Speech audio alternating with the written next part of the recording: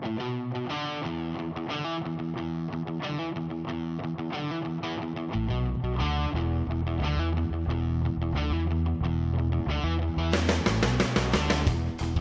the Peterson Automotive Museum, this is Car Stories. Today we are out in the San Fernando Valley at Emory Motorsports.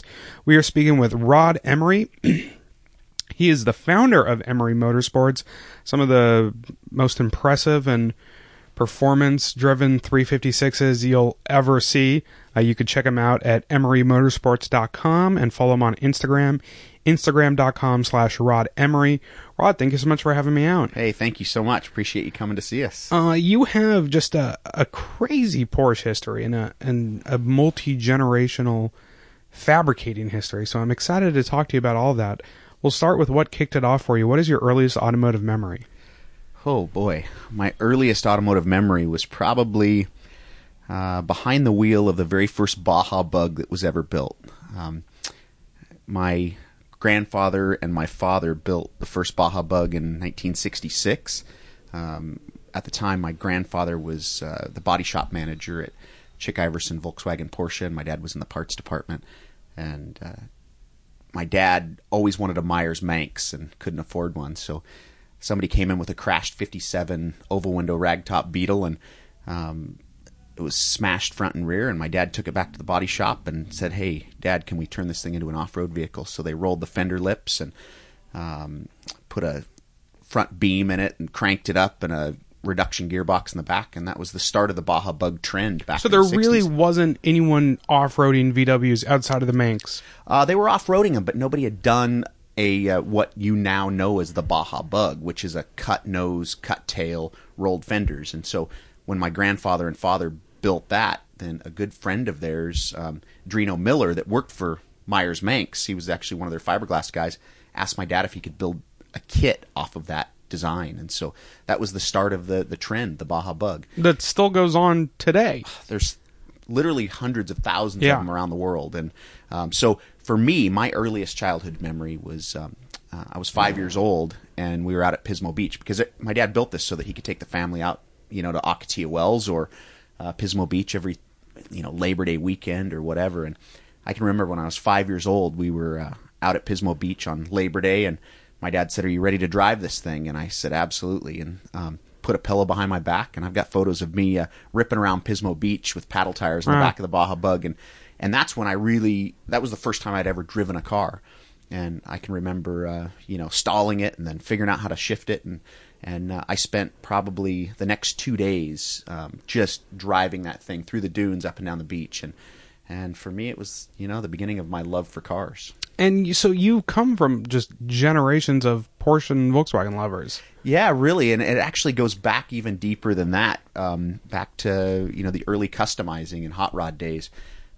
My grandfather, Neil Emory, was the founder and partner of Valley Custom Shop, which was really one of the top custom car shops in the San Fernando Valley. My grandfather grew up in North Hollywood and went to the service, and while he was in the service, he ran the body shop at Alameda Military Base for all of the generals and worked on a lot of their personal cars, but also repaired anything, and really honed his skills in body and paint and fabrication in the service. And then as soon as he was out of the military after the war, he and his brother-in-law, Clayton Jensen, started Valley Custom Shop, which was off of Victory Place in Burbank. And that was the beginning of my family really being in the custom car business. And was that the more American? Because you showed me you have a Ford out there. Was it American stuff they were customizing? It was. It was. My grandfather was really the pioneer of channeling and sectioning cars. You had Barris and Winfield and all these other guys that that loved to chop stuff. And my grandfather, he liked to chop Fords and Chevys, but he really liked to section and channel them. And that's when you take the body and channel it over the frame and drop it down or section it. He built a couple of very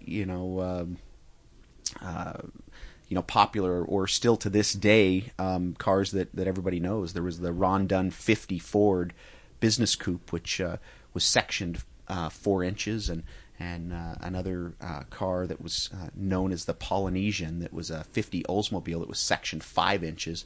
And one of the cars that he did in 1949 was for the writer and Dean Batchelor, who's a good friend of his. Dean came to my grandfather and Alex Exidius, SoCal Speed Shop, and he had Alex Exidius build a chassis and running gear, and my grandfather built an envelope-bodied aluminum streamliner.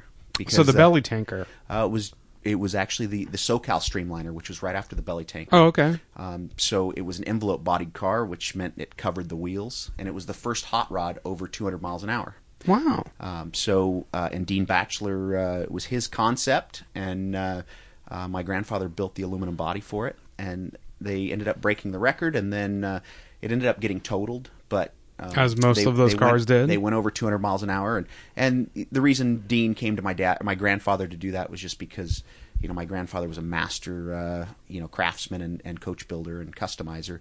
So my grandfather operated his shop, Valley Custom Shop, from 1948 to 1961 roughly, and in about 1961, a friend of his, Chick Iverson, that had a used car lot in the valley here, had just purchased the Porsche Volkswagen dealership in Newport Beach, and he asked my grandfather to come down and run the body shop in the early 60s, and so that was really when my family transitioned from... It was the foray into Porsches. Yeah, it was when they transitioned from traditional custom cars, hot rods, to Porsches. And it had to have been, though, a pretty major change. He's dealing with smaller cars, more complex parts.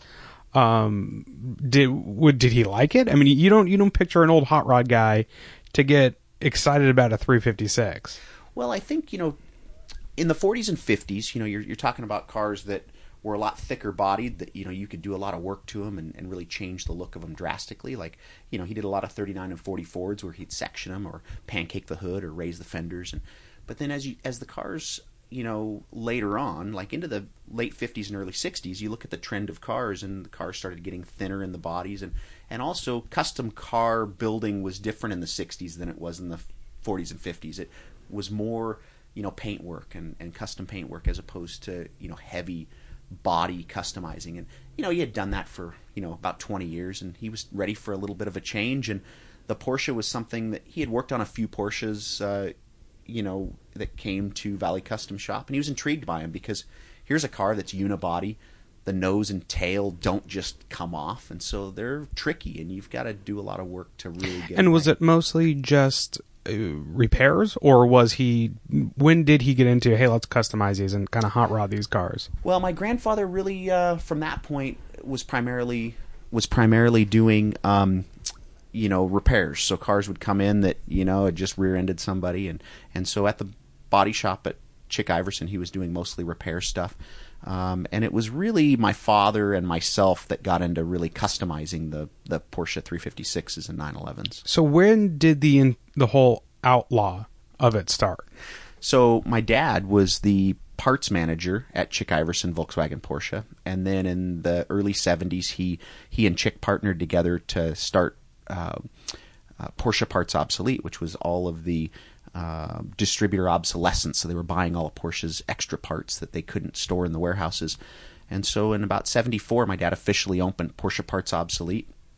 And so my dad's always been in the parts business. He's not a craftsman like my grandfather was. He doesn't weld, but he's got an amazing design eye. And so growing up myself, in that environment, what happened was my grandfather, was at the body shop, and my dad started Porsche Parts Obsolete. And in the back of Porsche Parts Obsolete, my dad had a bay that was kind of a service bay. We'd take apart cars. And as a kid, I was in there with my dad, and we were taking a 356 and drilling holes and putting fog lights and putting hood straps on them and lowering them.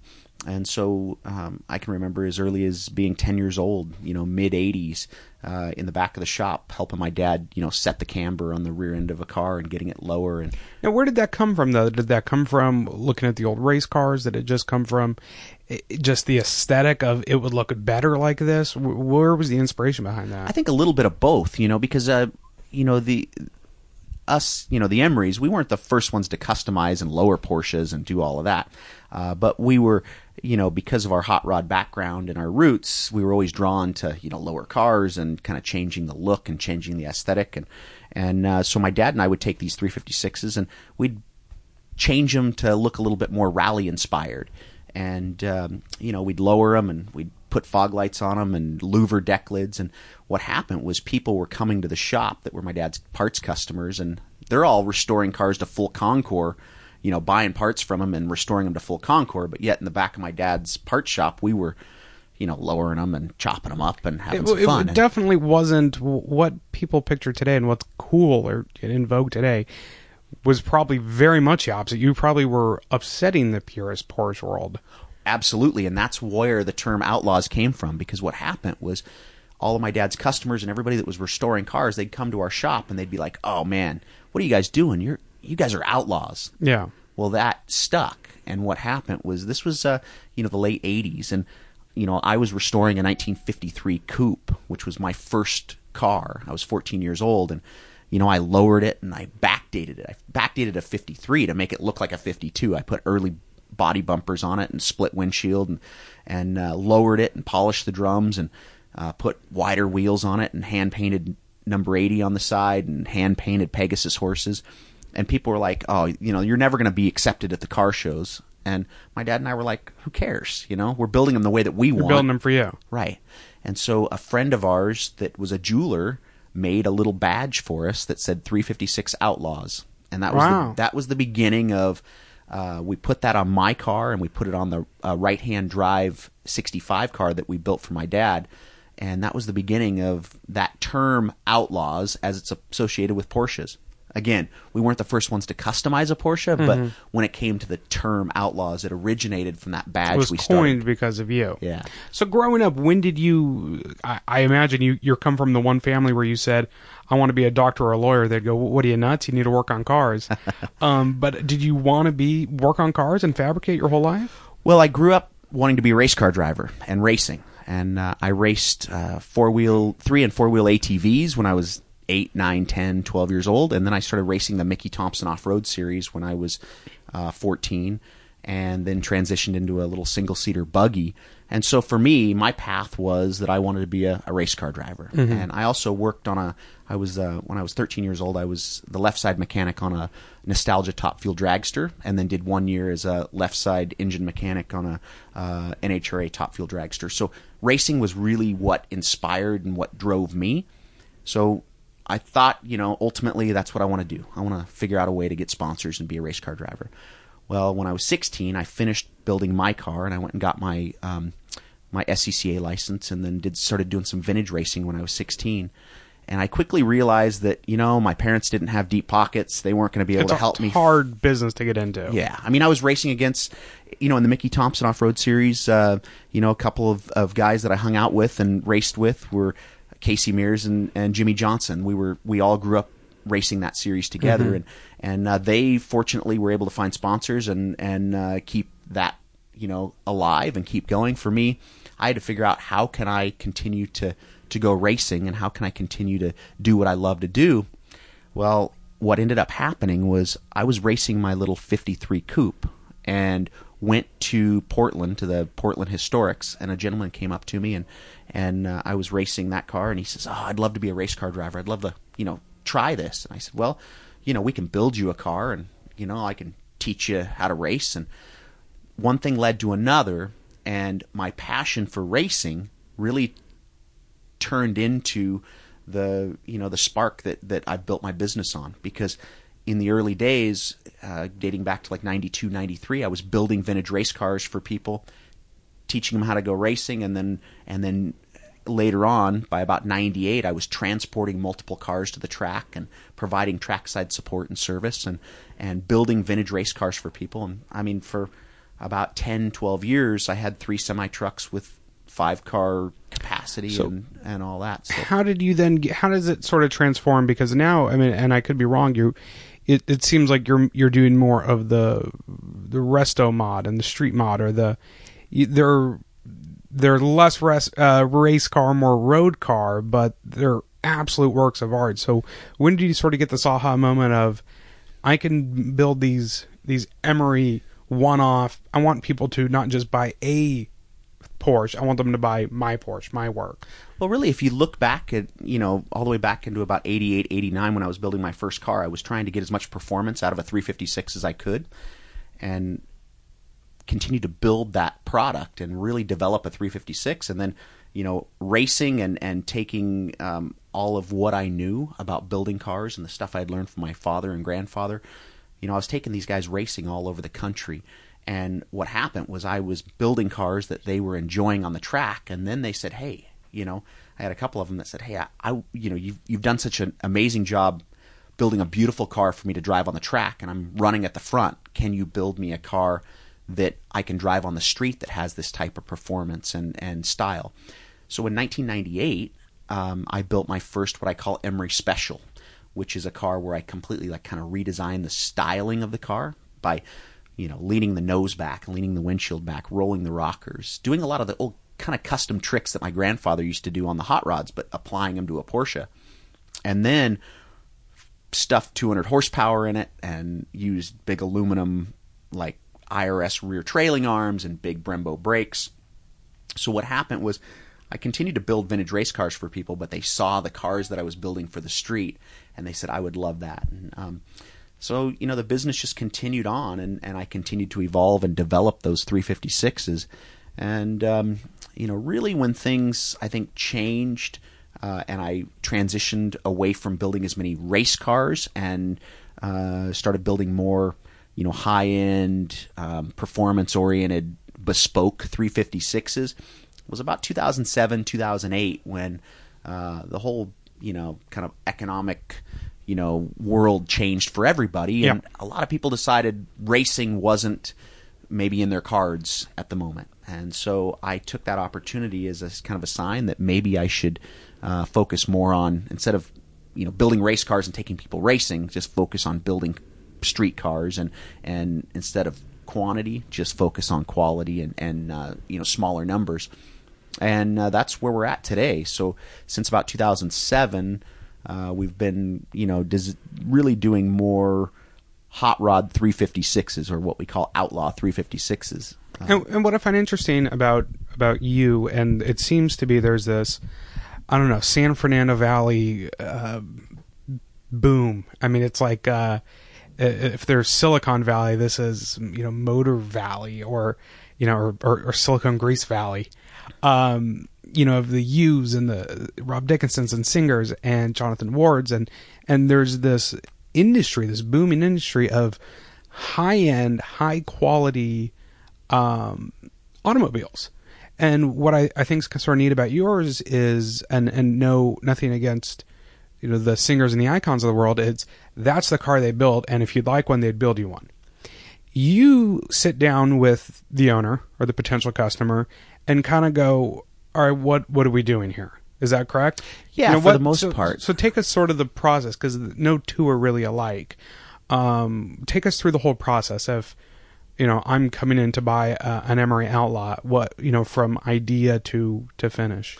Yeah, I mean, well, to answer or to comment on what you said about the, San Fernando Valley being the Silicon Valley of automotive. It really always has been. If you look back in the 40s and 50s and 60s, this is where all the customizers were. You look just down the street, we've got GM Design Center, and we've got Audi, Volkswagen over by the Santa Monica Airport. It's just Southern California and the San Fernando Valley has just always been that kind of place that the real creative trendsetters, I think is a good way to put it, seem to be, because you have the infrastructure and you have the craftsmen around you to support it, and the suppliers and the events. And so for me, being in San Fernando Valley, the amazing part is that this is where my grandfather was, 70 years ago, and doing similar things that I'm doing now. And it's just the right place for me. And when a customer comes to me and wants to build a car,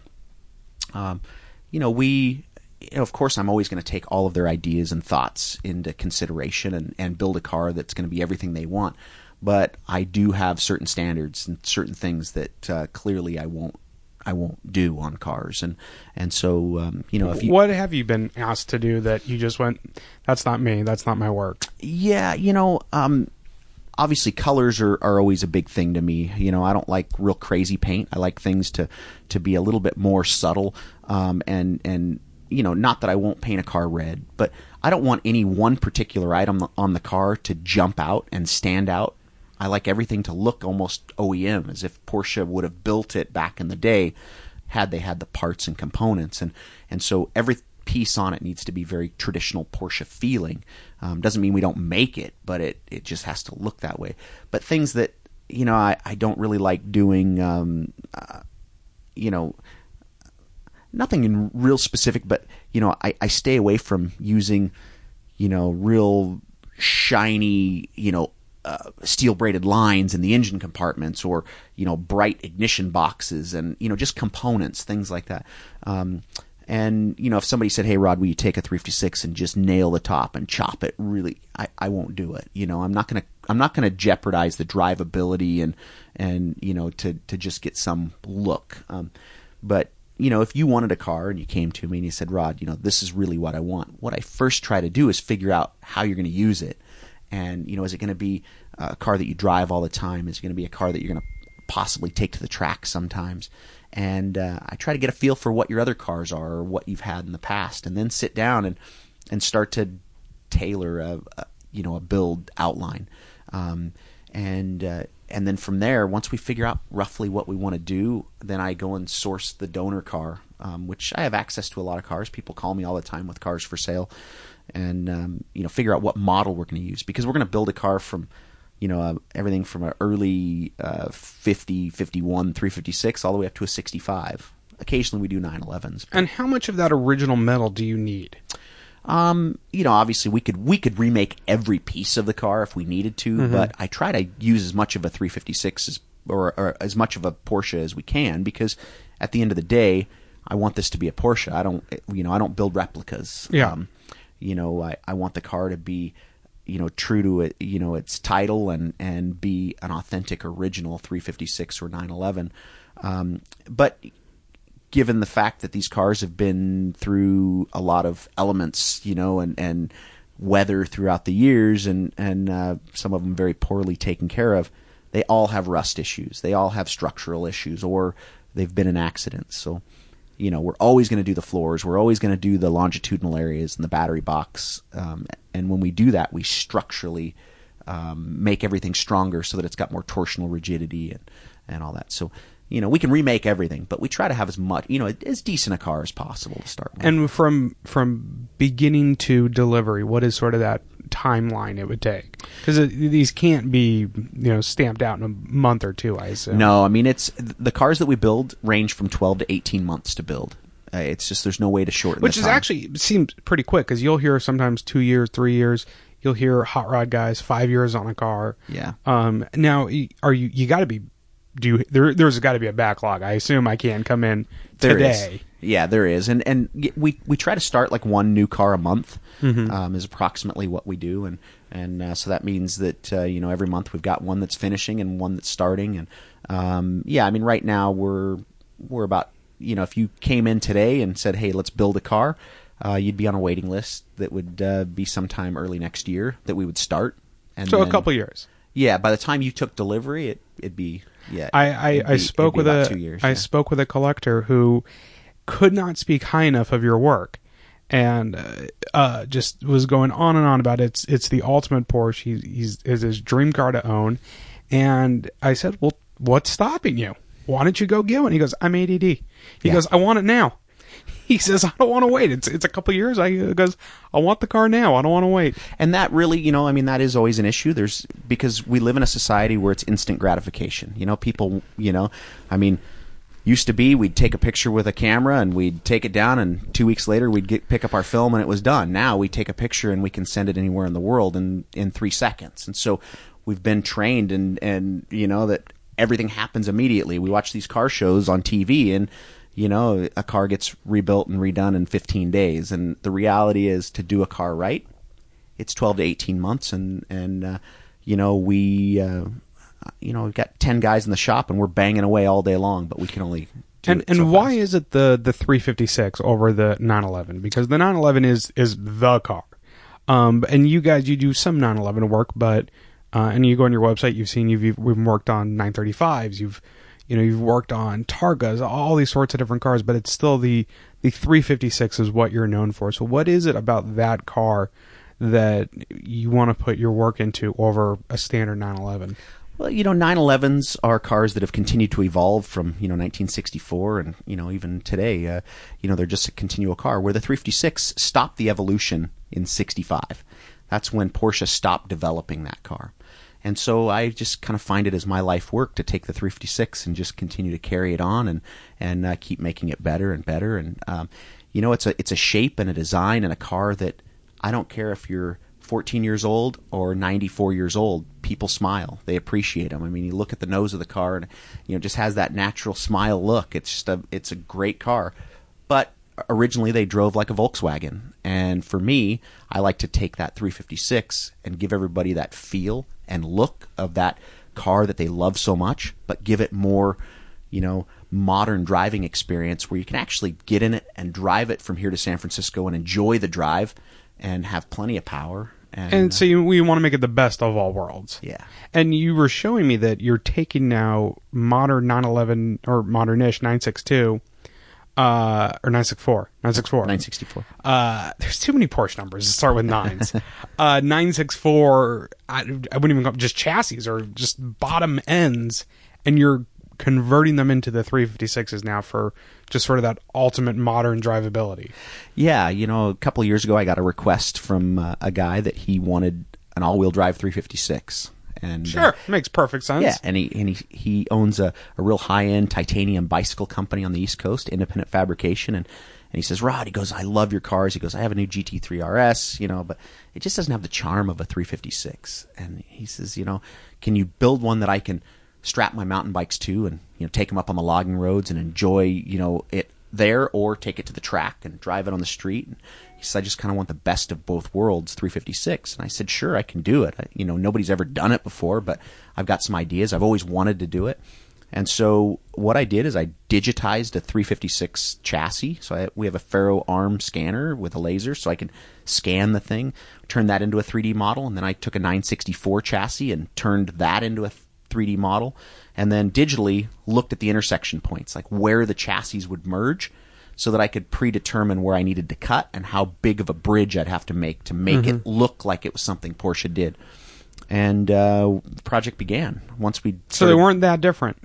Well, Porsche has always built on their design. They never take a clean piece of paper and throw and go from scratch. And so, just the way that Porsche thought process has always been, it's always allowed me to mix and match parts. I mean, yeah, it's the ultimate evolution. It is, and people always ask me, Rod, where do you get some of these crazy ideas? Well, when my friends were at home playing with Tinker Toys and Lincoln Logs, I was in my dad's shop mixing up Porsche parts, and I don't see any Porsche part that doesn't have a way that I can make it fit another Porsche.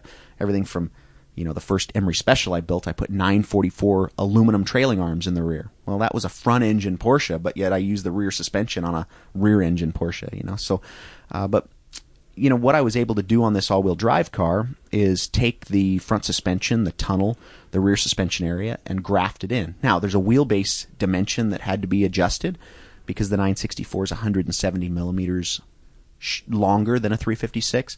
But I was able to do the rest of the packaging inside the 356 body and just slightly swell the rear quarter panels so that you can't even detect that it was done, and then build some special wheels for it. But all in all, it's going to be an amazing package. It'll be the first all-wheel drive 356 with all Porsche components. Now, they're Porsche components from a bunch of different Porsches, but the front differential is from a 2002 996 twin turbo. The transmission is from a 90s 964, and then the engine is one of the engines that we put in these cars that's 2/3 of a 911. So instead of having a 6-cylinder air-cooled overhead cam engine, we take all the internal components from a 3.6 liter and we package them in a new case and new crank and cams that ends up allowing us to have a 4-cylinder 911 based engine, which helps our weight balance and everything else in the cars. It's just incredible to hear that everything you're working on. So it's, it's hot rods, it's outlaws, it's whatever you call them, but it's really, it's having your cake and eating it too. I mean, it sounds like you're just building these cars that have that vintage feel and charm to them, but they're going to drive the pants off almost, I assume, perform on a level of almost any modern 911, if not better, because of just weight. They really do. You figure these cars weigh between 1,850 and 2,050 pounds when they're done, and we get 185 to 200 horsepower, and they're just, it ends up being such a great driving package. But we do a lot of things to make all that package work. We don't just put, a 200 horsepower engine in the back of a 356. We got some balance to it. Yeah, we strengthen the chassis. I use a 911 5-speed transmission, and I actually C-notch the nose cone of the transmission and move it forward so I can adjust the weight balance on the car. We build special aluminum steel trailing arms for the back that, rather than these cars being Volkswagen type rear suspension swing axle, they're now IRS. So, and then originally they had drum brakes, and so we put a nice 4-piston vented rotor braking system on it, and now it's all disc brakes, and just a lot of things that a lot of little steps that add up to a really great driving package in the end. Well, Rod, thank you so much for having me out to your shop. It was an absolute blast getting to know you and see the cars you guys are working on. If anybody wants to check out Rod's work, follow him on Instagram at Rod Emory. And if you want to order one, get ready to have be Rod's friend for the next few years, calling him up. You can visit EmoryMotorsports.com. Thank you for everybody who keeps listening. We have new episodes every Tuesday on iTunes and Peterson.org. If you like what you hear, share it with a friend, and go on to iTunes, give us a good rating and review. Rod, thank you so much for having me out. Hey, thank you so much.